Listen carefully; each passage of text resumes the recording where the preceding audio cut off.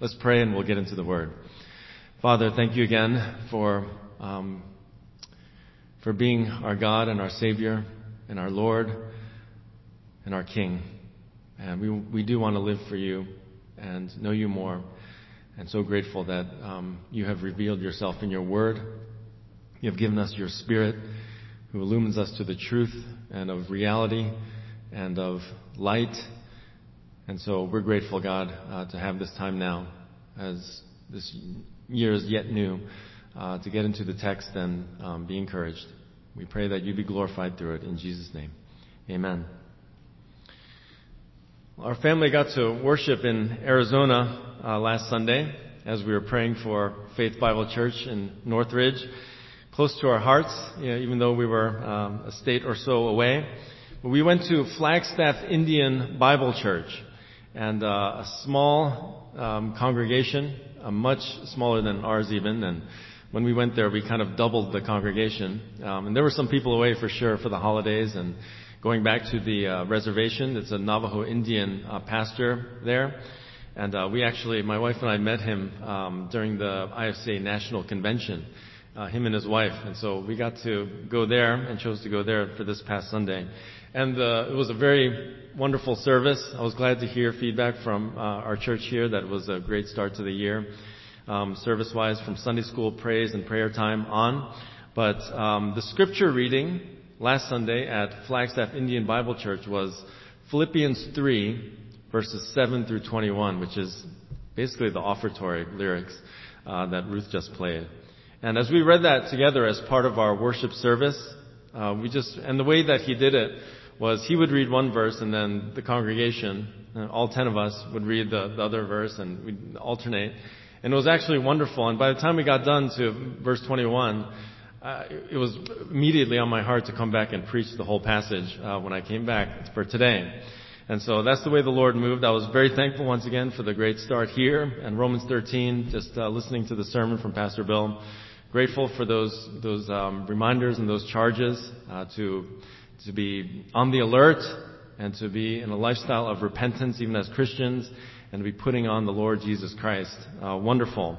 And I wanted to follow up on this first Communion Sunday of the year, our second Sunday service of 2023, with further encouragement from God's Word for us to keep on keeping on, that we would persevere, that we would proceed, we would persist in moving forward together in Christ.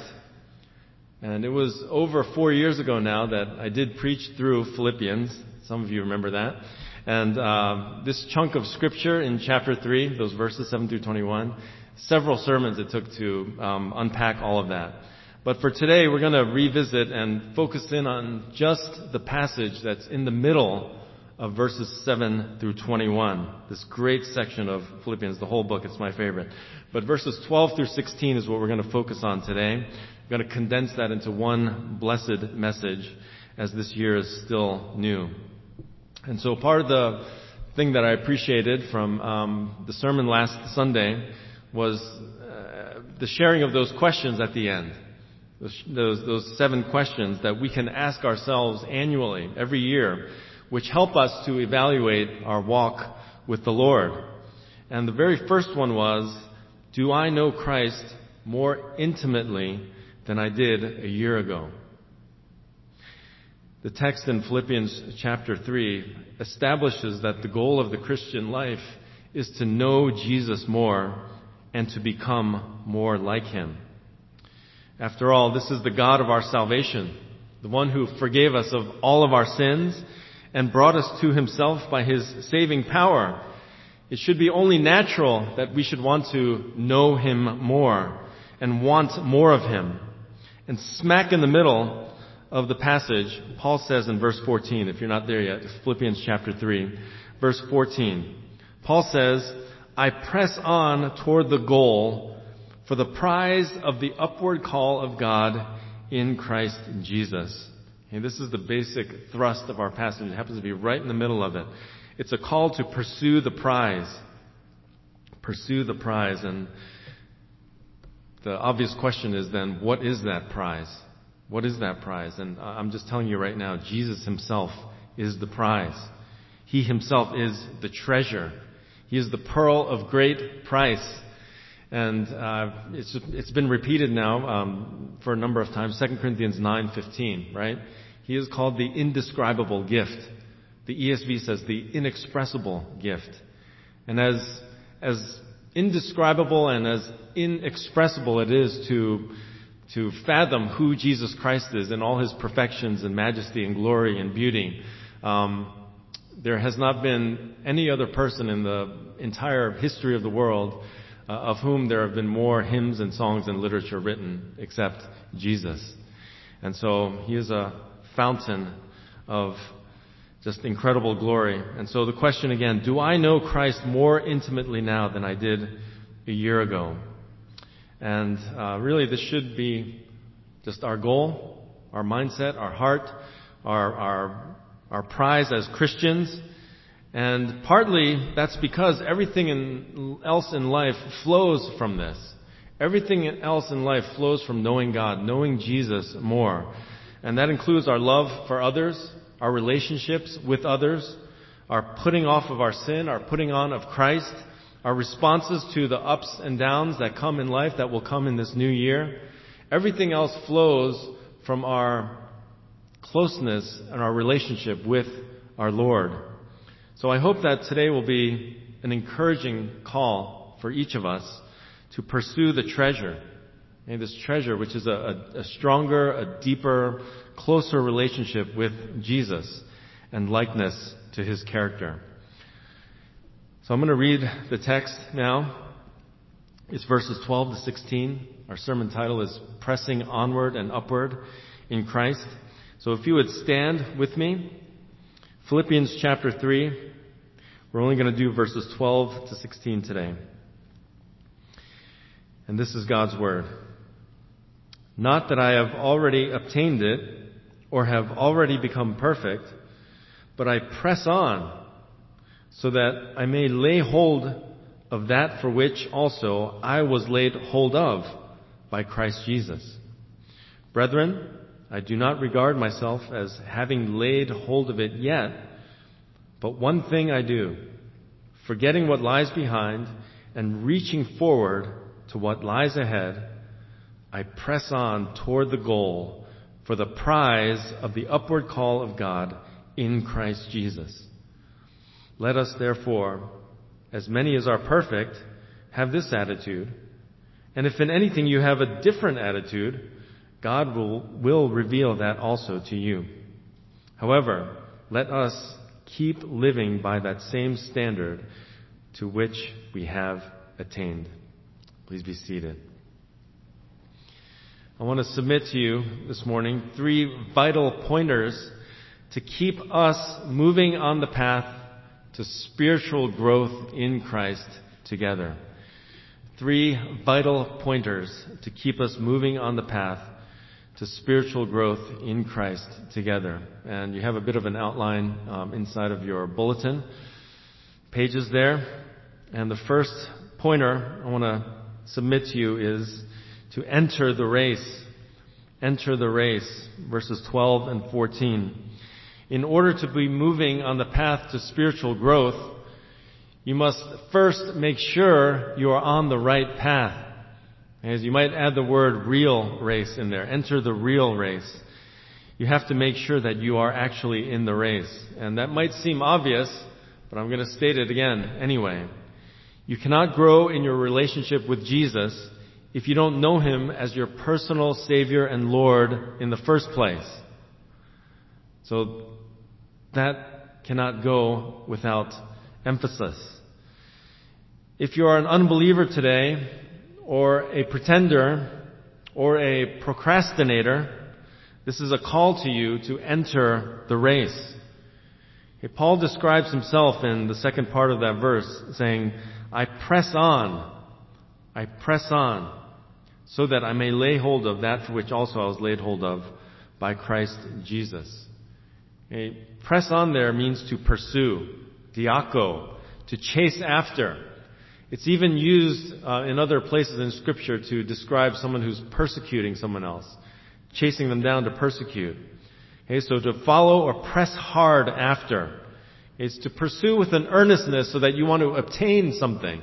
You want to hold on to something. It's to go after with that desire of obtaining. So when you think about the Apostle Paul's life, what a beautiful irony, right? He used to be a persecutor of Christians before he was saved. He used to bring them to flight. But now he's someone who is chasing after and pursuing the Savior. He's pursuing Christ to know Him more and to be like Him. So he writes there in verse 12 again, I press on so that I may lay hold of that for which also I was laid hold of by Christ Jesus. He's speaking here of his effort in the Christian race. But he clarifies that underneath that effort is the foundational fact that he was first laid hold of by Christ. Right? At the end of the verse there. So what does that word mean? Laid hold of. Katalambano. It's to seize or to possess. Okay, to take eagerly. It's an intensified word that means to apprehend or seize something after a pursuit. It's like a policeman chasing down a robber and apprehending him. He'd have a firm grip on the man so he wouldn't get away. Or like a lion after an intense pursuit of a gazelle. Finally, he has it in its clutches, in the vice grip of its jaws and claws. It's got lay hold of its prey. He's not letting that thing go. So Paul says that the reason he's in the race is because Jesus Christ pursued him and seized him and got a hold of him.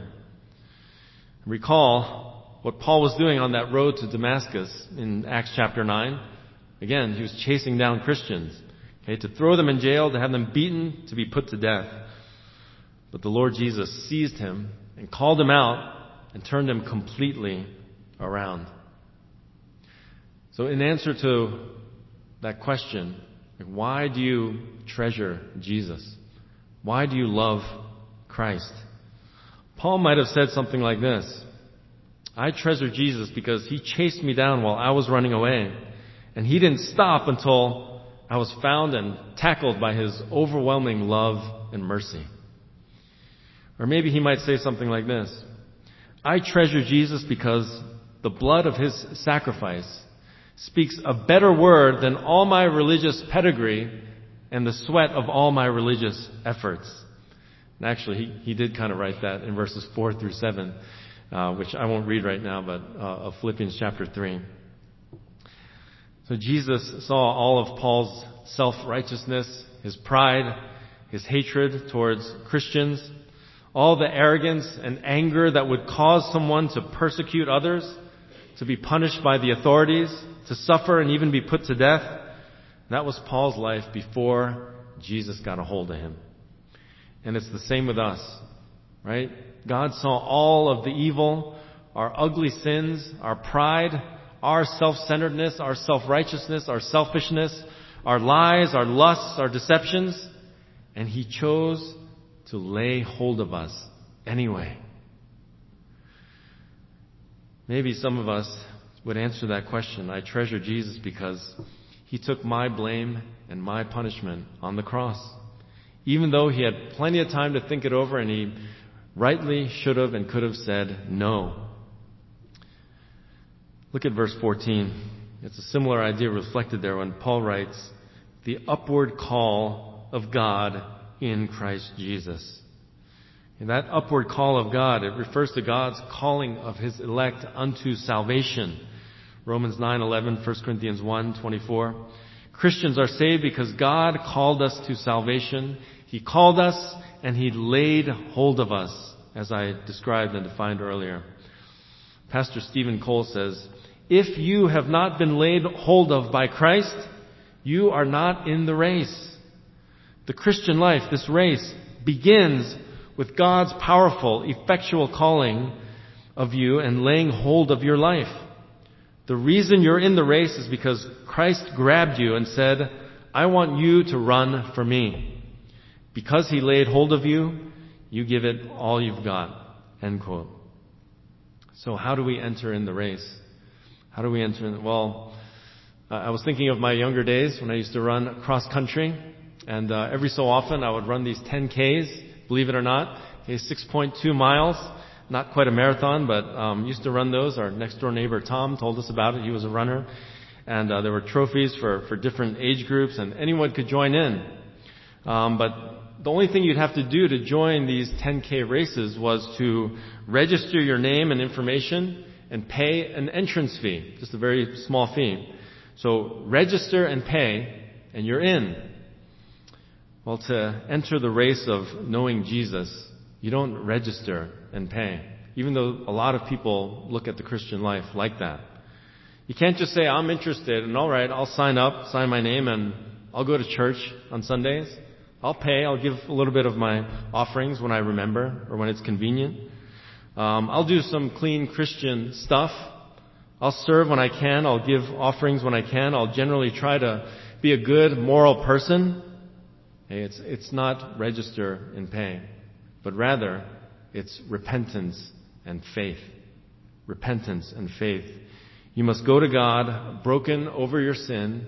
Understand that if you died this moment without putting your faith in the Lord Jesus, you will receive God's judgment in hell, which is a prison where there's no parole. It's an eternal place of actual torment and misery and punishment forever. So you've got to repent. Turn from your sinful attitude and sinful ways, which are against the very God who created you and gave you every single blessing you have in your life. So repent has been described as the first word of the gospel. And the second word is believe.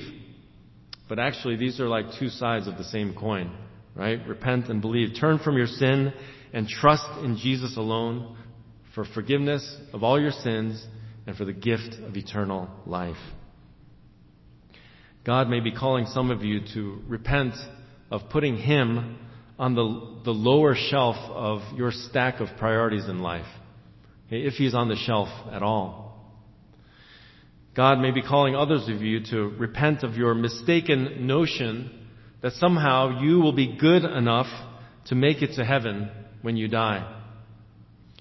He's calling others to repent of your rejection of simply submitting yourself to His Son, Jesus Christ, as the Lord of your heart and life. You might be pursuing all manner of other things in your life this morning. You may be running from God until now, but He's chasing you down today. C.S. Lewis called God, very affectionately, the Hound of Heaven. And the Hound of Heaven is calling you to repent of your sins and believe in Jesus Christ alone for your soul salvation and your sins to be forgiven. So if anyone is an unbeliever here this morning or listening on the live stream today, I call you to enter the race by turning from sin and putting your trust and faith in Jesus alone. For believers, just some quick application here, because some who are Christians and do actually profess belief in Christ, you've been on the sidelines for a long time, for whatever reasons. You might be in the race, but you're spending more time off the track than on it. And you've maybe got one foot on that path of the Christian life, kind of following Jesus, but you've got one foot in the world. And really there's not much attention to your spiritual growth, not really spending much time with the Lord, not really reading your Bible, not really having meaningful time in devotion and prayer, not really serving in the church. So it's like living with a divided heart. And Jesus says you can't serve two masters. It's Him or other. This is a call for you too to get in the race. Perhaps you're living like that because you haven't come to true conversion and saving faith in Christ. But I call you to get back on track, to pursue Jesus, pursue growth, pursue discipleship. And this is the purpose of discipling others and having an influence for Christ in their lives, for others. It might take repentance of certain things for you, certain attitudes, certain ways, whether it's spiritual laziness, spiritual indifference, or that divided mind and divided heart. Difficult as that might be, it's the best and biblical way to turn around and get back on the path. My first year, years and years ago, playing organized basketball, my team name was called Puss in Boots, which we saw that movie on vacation. But I was a scrawny little third grader. I didn't get much playing time because there were some older kids on the team, these big old sixth graders. I remember one kid, sixth grade, he almost had a mustache. But one day, as I was warming the bench, as I did that whole year, my coach looks down and says, "Hey, Hyan, I want you to get into the game." And so I got in because the coach called me to go in. And I wanted to give my best to please that coach who called me in to play. So God is calling every one of us here this morning to enter the race. This spiritual path is the pursuit of knowing Jesus Christ and helping others to do the same. So that's our first vital pointer there. Enter the race. Our next one is to embrace the right attitudes. Embrace the right attitudes. And we see this throughout the entire passage, verse 12 to 16. Once you're a Christian, it takes the right attitudes to grow spiritually. And from this text, I want to just bring out 3 right attitudes that we should embrace. The first one is, verse 12 and 13, humility of heart. Humility of heart. Note in verses 12 and 13, Paul says 3 times, something to the effect of, I have not arrived yet. He means I have not yet arrived to spiritual maturity and completion. Verse 12, not that I have already obtained it. Verse 12 again, or have already become perfect. Verse 13, brethren, I do not regard myself as having laid hold of it yet. We want to keep in mind that this is the Apostle Paul speaking, probably 25 or 30 years after his conversion. He has been running the race. He has been doing the work of the Lord fervently. He has treasured knowing Christ. He's pursuing Christ-likeness for decades, and yet he acknowledges that he has not yet arrived. He is not yet perfect or complete. Okay, this is a humble attitude. I am quite certain that all of us Christians here would agree with Paul in evaluating ourselves that we have not arrived yet. Okay, become spiritually all that we ought to be. And this is good. This is right. This is humble. But I want to add this. Okay, where true humility of heart comes in is when we begin to share with others in the church body. Okay, areas where we know we need to grow, areas of sin or struggle or temptation, and we seek help, we seek prayer, we seek counsel, we seek accountability with one another. And by the way, it is okay not to be okay, as some of you may have heard, struggle with sin and temptations and attitudes and words and etc. But it's not okay to stay that way. Okay, God gave us the church body to grow together. The humbleness of heart says, I need to change. I need to identify those areas where I need to change. I need to do it. I know I haven't arrived yet. I know I'm not yet spiritually complete where I ought to be. But Lord, help me to make these changes. Help me. Changes that are pleasing to you inside and out. And let me get help within my church family to grow. Okay, that is the humbleness of heart that I'm talking of. And I can apply this in many different ways, but that's just one thing I want you to remember. So the second right attitude to embrace in verses 13 and 14, so that we can grow on the path to Christ-likeness, is persistence and perseverance. Persistence and perseverance. Okay, this attitude says, I'm in this to the end. Right? I'm in it for the long haul. I've got the long view on it. I'm in it to win it. Again, Paul has been going at it for around 30 years, and he's still not satisfied. He's still pursuing Christ more, still desiring spiritual growth, persisting to become more like Jesus. He says in verse 13, brethren, brothers, sisters, I do not regard myself as having laid hold of it yet, but one thing I do. He's got one thing on his mind here. He's not looking left or right. He's not focused on anything else but that goal, that purpose. He knows he's not there yet, but Christ is the one thing he's after. And he goes on, forgetting what lies behind and reaching forward to what lies ahead. So he doesn't have on his mind what went on before, what past successes he's had. And Paul has had many spiritual ministry successes, has he not?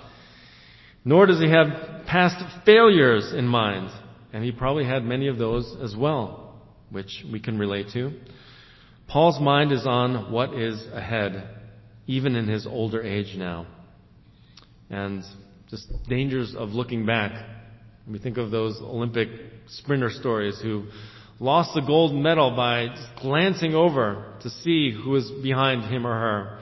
And they lose by that very, very hundredth of a second, fraction of a second, lose the gold medal.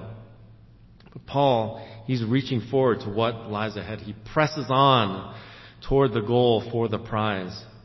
Okay, in other words, Paul is not resting on his laurels. He's not satisfied where he's at spiritually in his relationship with Christ. He wants to know him more, even now, when it's possible. Remember, he's in prison, possibly facing death by execution. So what a great example of persistence and perseverance Paul is all the way to the end. And I might have shared this with you before, but as I'm watching sports on TV with my family, especially my boys, who are the athletes that I tell my kids that I admire most? It's not the strongest. It's not the most skilled. It's not the fastest. It's not the most talented. It's the ones who are always battling, always hustling, persisting, persevering. We got a name for them. He's a never give up guy. And we point him out as that's happening. Persist in this attitude. No matter how young or how old you are, no matter how far along you are on the spiritual path, on the Christian life, no matter how long you've been at it as a Christian this morning, I'm in it all the way to the end by His grace. So our third right attitude to embrace and engage is verses 15 and 16. Unity in community. Unity in community. This attitude says that we are in this together. We're in it together. Verse 15 and 16, Paul writes, "Let us, therefore, as many as are perfect, have this attitude. Let us keep living by that same standard to which we have attained." So did you notice that shift starting in verse 15? Previously, he's speaking in the first person singular. I, right? Talking about himself. But then in verse 15, he shifts to the third person plural. He says us, we. In other words, the Christian life is not meant to be lived alone. Not isolated from the church body, not isolated from one another, our brothers and sisters in Christ. And even though Paul uses the metaphor of a race, we want to win the race by obtaining the prize. We are not in competition against each other to see who can be the godliest or the greatest, as the disciples, even up to the end, were arguing over. Rather, the beautiful thing about this race that we're in is that we are united. United in Christ, we want to help each other grow in godliness, to know Christ more, and to become more like Him together. So we're in it, in love, with encouragement, with support and care, practicing the one another's. And Paul is saying to those who are progressing towards the spiritual maturity in verse 15, to have this attitude. Have this attitude. They can and must keep on the path of growth, onward and upward together. And so look at the end of verse 15 there. He says, "And if in anything you have a different attitude, God will reveal that also to you." He makes sure to include those who have a different attitude. If you disagree, if you have a problem with what Paul is saying here, basically he's saying, stay, be teachable. God will show you where you need to grow. And God will reveal that also to you. So the point we're bringing out here is that our attitude should be unity in community. We're in this path, we're in this race together. Verse 16, for reinforcement, Paul says, we've all been given God's truth. Right? So let's Let's be literally following in line. Okay, let us keep living by that same standard. Just the literal translation is following in line, stoikeo. Let us all be living together according to the truth and not settle for less. Okay, this is in the present tense, continual, habitual action. It's to conduct one's life, to live in conformity to a certain standard, and to live that standard in harmony and agreement with one another. So the emphasis is that we're doing this all together. We all need to keep at it, these righteous attitudes. Okay, don't be kicking back spiritually. Don't be the one who's not working on it. Don't be the one who's not pulling your own weight. As I've said over and over, your sanctification and your working out your salvation with fear and trembling is a gift to the church. It's a gift to others in Christ. Let's be pressing onward and upward together towards Christ. So we've got the first two vital pointers to keep us moving forward on the path to spiritual growth. And the first one was enter the race. The second one, we've got to embrace the right attitudes of humility, of perseverance, of unity. And the last pointer is this: exert the required effort. Exert the required effort. Verses 12, 13, and 14. God hasn't called us to half-heartedness in the Christian life. If we're in, we're all in. Love the Lord your God with all your heart, all your soul, all your mind, all your strength. Spiritual maturity and real growth in Christ-like character requires much energy and determination. And an important note is, these are not efforts to earn points with God. It's not efforts we make which add to our salvation in Christ.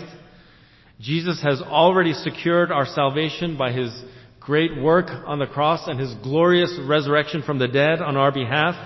He's already done it, and so we do. This means that all of our efforts now as Christians are fueled by grace, empowered by the Holy Spirit, and driven by the gospel.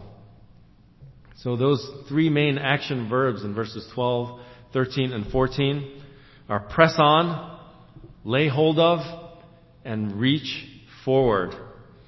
And we've already been through the first two, so just very quickly.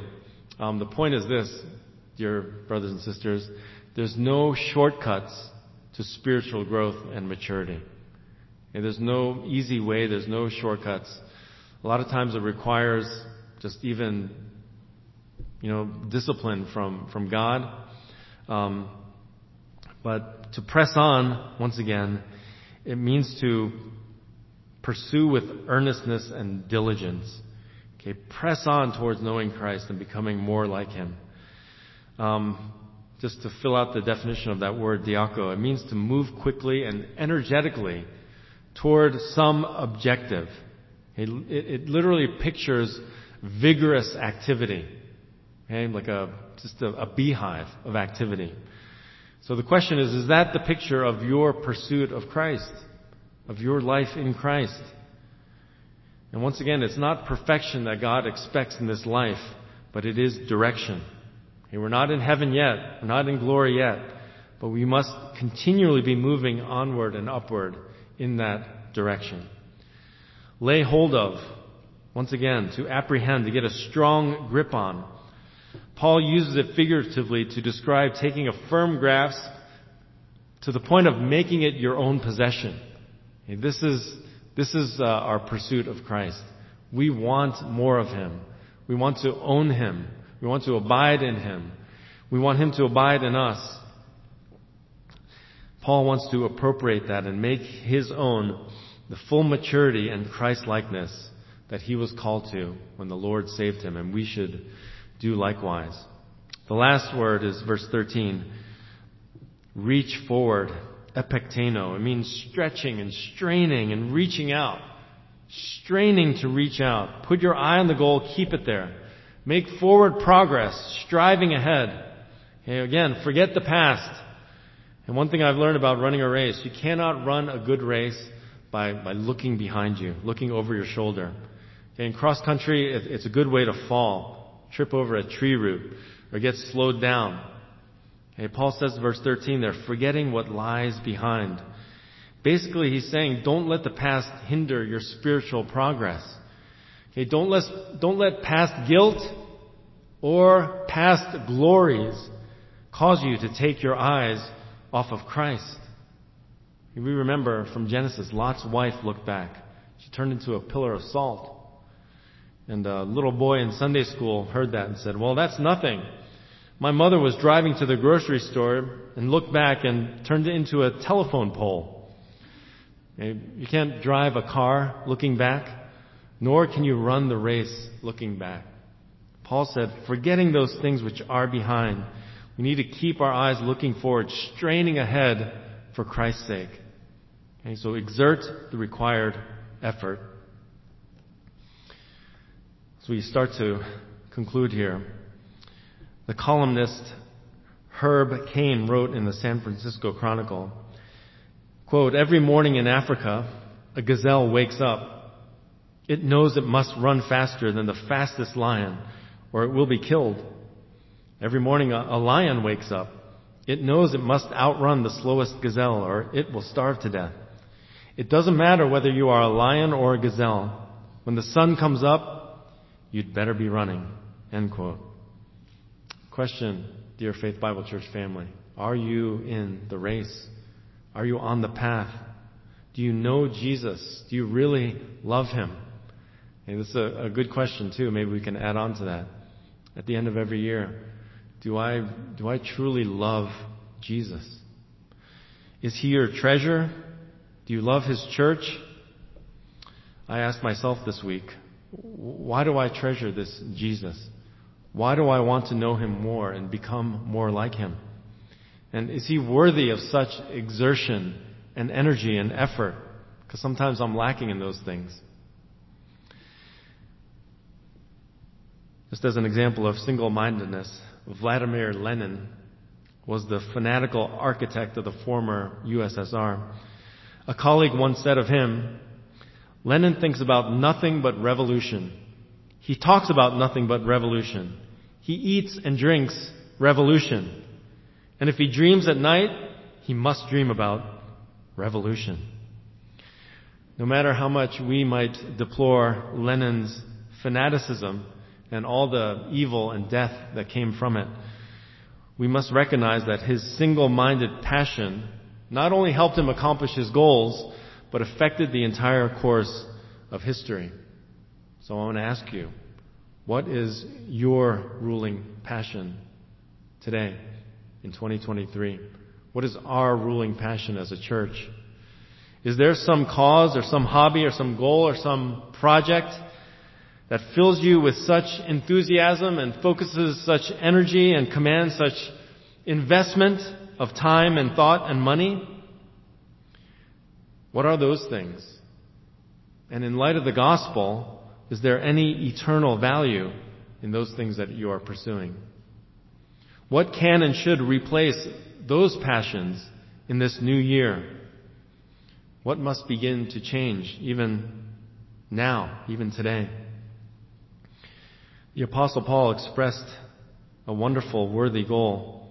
He wrote in Acts chapter 20, to paraphrase, none of these things move me, nor do I count my life dear to myself, so that I may finish my race with joy and the ministry which I received from the Lord Jesus to testify to the gospel of the grace of God. Our passion, dear church, as Christians, that which has eternal value, is to know the Lord Jesus, to trust Him, to love Him, to become more like Him, and to serve Him. And part of that serving, a huge part of that serving, is bringing others to Him. My hope and prayer for all of us this new year is that we would enter that race. We would be renewed to embrace the right attitudes that we learned of today, and that we would exert the full effort on the path together in Christ, because He's worthy. He is worthy.